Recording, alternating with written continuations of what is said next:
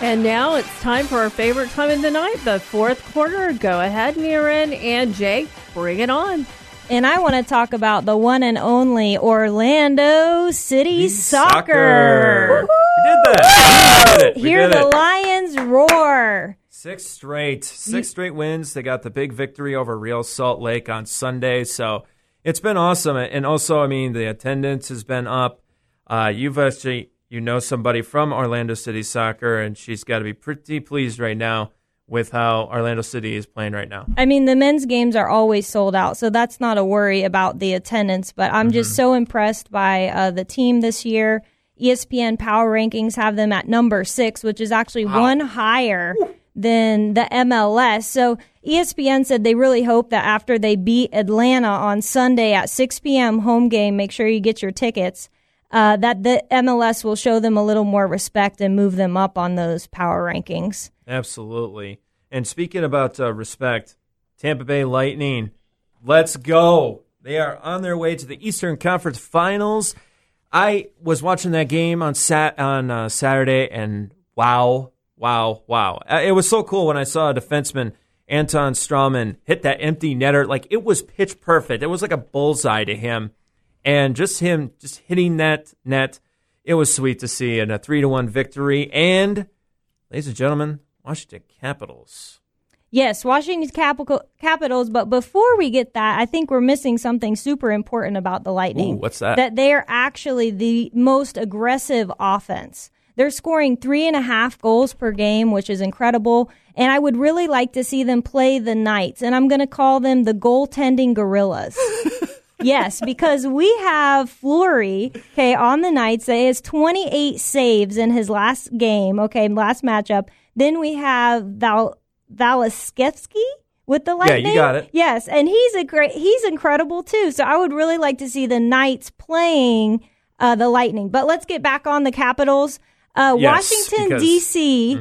has had 71 consecutive seasons of not seeing any team get into a conference final.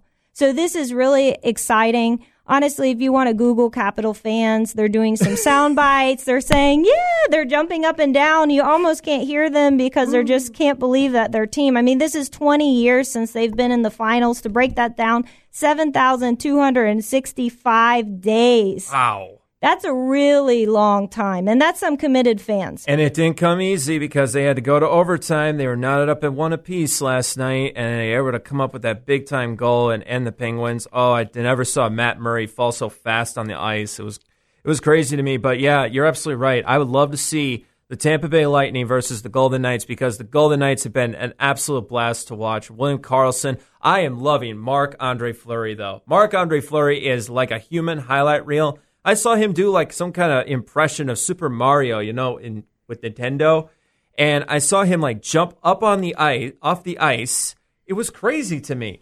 But I mean, it didn't come easy. It took 6 games.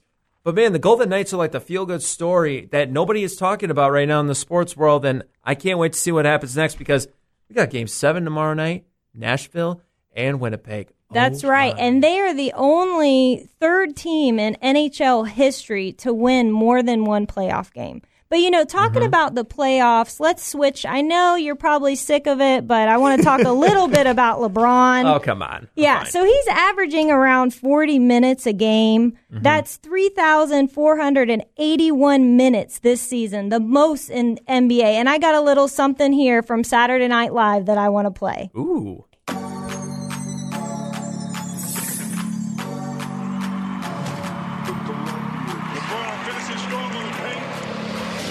The Cavaliers playoffs 2018. We run this league. Nothing gonna stop LeBron James.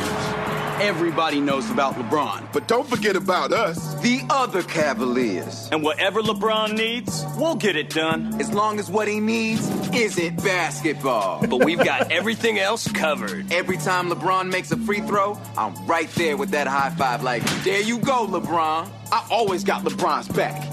And his shoulders. I hold LeBron's third and fourth cell phone. You know that thing when you roll the ball up the court to save time? I'm pretty good at that. And I only play in blue jeans. I average 0 points, 0 assists, 6 personal fouls. I sweep up LeBron's chalk. I run the pick and roll. That's when I pick up LeBron's laundry and roll it on over to his house. I'm 53 years old. I have 7 kids, and 2 of them are also on the Cavs. Our point guard is a Roomba. I'm still learning the rules, and I'm a slow learner. We run an offense called hot potato. LeBron throws us the ball, we throw it right back. Hot potato. Now, I just have to say, if that doesn't say it, I don't know what else does. So I hope every player for the Cavaliers are on their knees praying that LeBron doesn't get hurt. And luckily, they have a couple weeks to kind of rest up before the next. But it looks like it's going to be the Rockets versus the Warriors. That's a 95% chance. And the Cavs are going to face the Celtics. So that's pretty exciting. But let's get back to some local news on the Tampa Bay Rays. Jake, you want to talk about them? Well, actually, first off, I just wanted to say that clip that you found, that was a courtesy of Saturday Night Live, so very big appreciation to that as well. Very funny, by the way. But yeah, baseball has been pretty insane here for Tampa Bay, especially with the pitching. And we were talking about this before we came on the show. I mean, Blake Snell right now is pitching a pretty good game, even though they're down 1-0 right now to the Atlanta Braves. 4-1 record, 2.55 ERA. His whip is a sick .94 and 45 strikeouts. Jake Faria, 30 strikeouts, 3-1, a 4.15 ERA. But the one that shocked me the most about the pitching you were talking about, Chris Archer, 2-2, 5.32 ERA. And he's right now in a contract year because he's supposed to be making $18 million. Yes, and what I was going to say about Chris Archer, so glad you mentioned him. Thank you. That he had 6 players out, struck him out, only 5 hits, no walks over a 7-inning stretch, but unfortunately that was not enough because they still lost 2-1 against the Blue Jays. But going back to the really interesting pitching style is we're seeing teams like the Indians, the Cubs kind of take off of the Rays, which means the Rays are doing something right. If you're not familiar with baseball, I'm just going to break it down for you. Traditional roster has about 12 pitchers, 5 starters, and 7 relievers.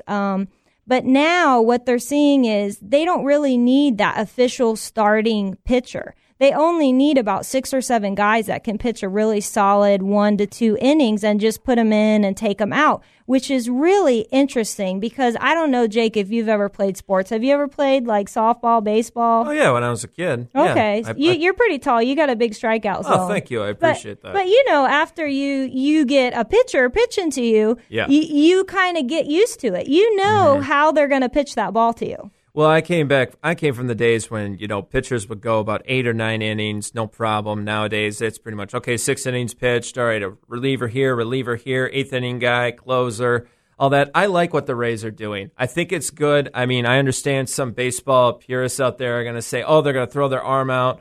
You know what? This is the kind of old school idea we need because you were talking about the Cubs. They're struggling right now. Yu Darvish is pretty much a shell of himself. Tyler Chatwood is getting pretty much beaten down as well. And even John Lester's having some problems here and there as well.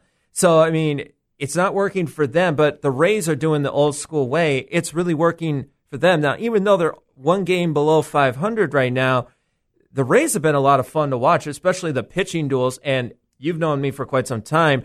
I love pitching duels. I think they're the best thing about baseball, in my opinion, aside from the home runs. Well, it's also very exciting to see, just the pitching taking place. All right. But I'm done with baseball. It's okay. It's a really long season. We have a long way to go, folks. So let's talk about Tampa Bay Buccaneers. Honestly, somebody I truly admire, Tony Dungy. I'm from Tampa originally, so I have to say being in Tampa when Coach Dungy was there for spring training and you could go meet him and see him speak and all the efforts he did with Tampa Bay is just incredible. And I know you wanted to talk about him. Well, congratulations first off to Coach Dungy. Truly deserves it being in that Ring of Honor alongside Coach John Gruden, who's now at the Raiders.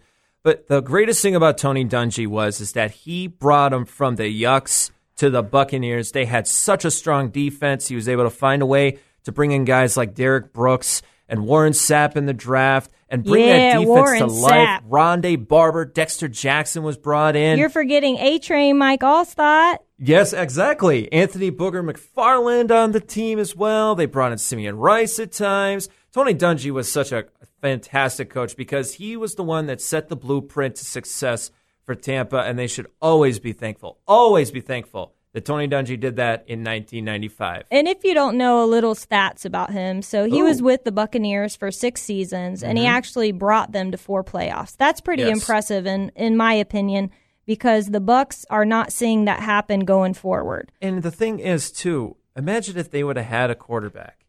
If they would have actually had a legitimate quarterback with the Buccaneers, I think they could have won more than one Super Bowl ring. I think they would have got Dungy one for him instead of going to Indianapolis and winning one, which was even better. Well, I'm looking forward to this year. I know they've made some draft decisions for defense, which is really good. They have Mike Evans, which is great. They're really investing in Winston, which is great. But going back to Tony Dungy being in the Ring of Honor, that's going to be week 3 against the Steelers, which should be a great game. One thing Brian Glazier said, he's the owner of the Buccaneers and co-chairman. He said that Tony actually transformed the entire, front office and the team into a winning culture that actually is continuing on just to build upon franchise history. And just he's an exceptional leader, and that they learn so much from him, and they strive every day to achieve, what he's done. And I hope that they see that in the future. I would love for them to reach the playoffs and Super Bowl again. Yeah, well, I know for one fact, though, the late Malcolm Glazer, who hired Tony Dungy, would definitely be proud of this, and I'm really glad to see that the Bucs are going to do this, and hopefully they could take down the Steelers a peg or two. So looking forward to that. And speaking about that, we got more coming. We got a lot more coming here on The Heat is On.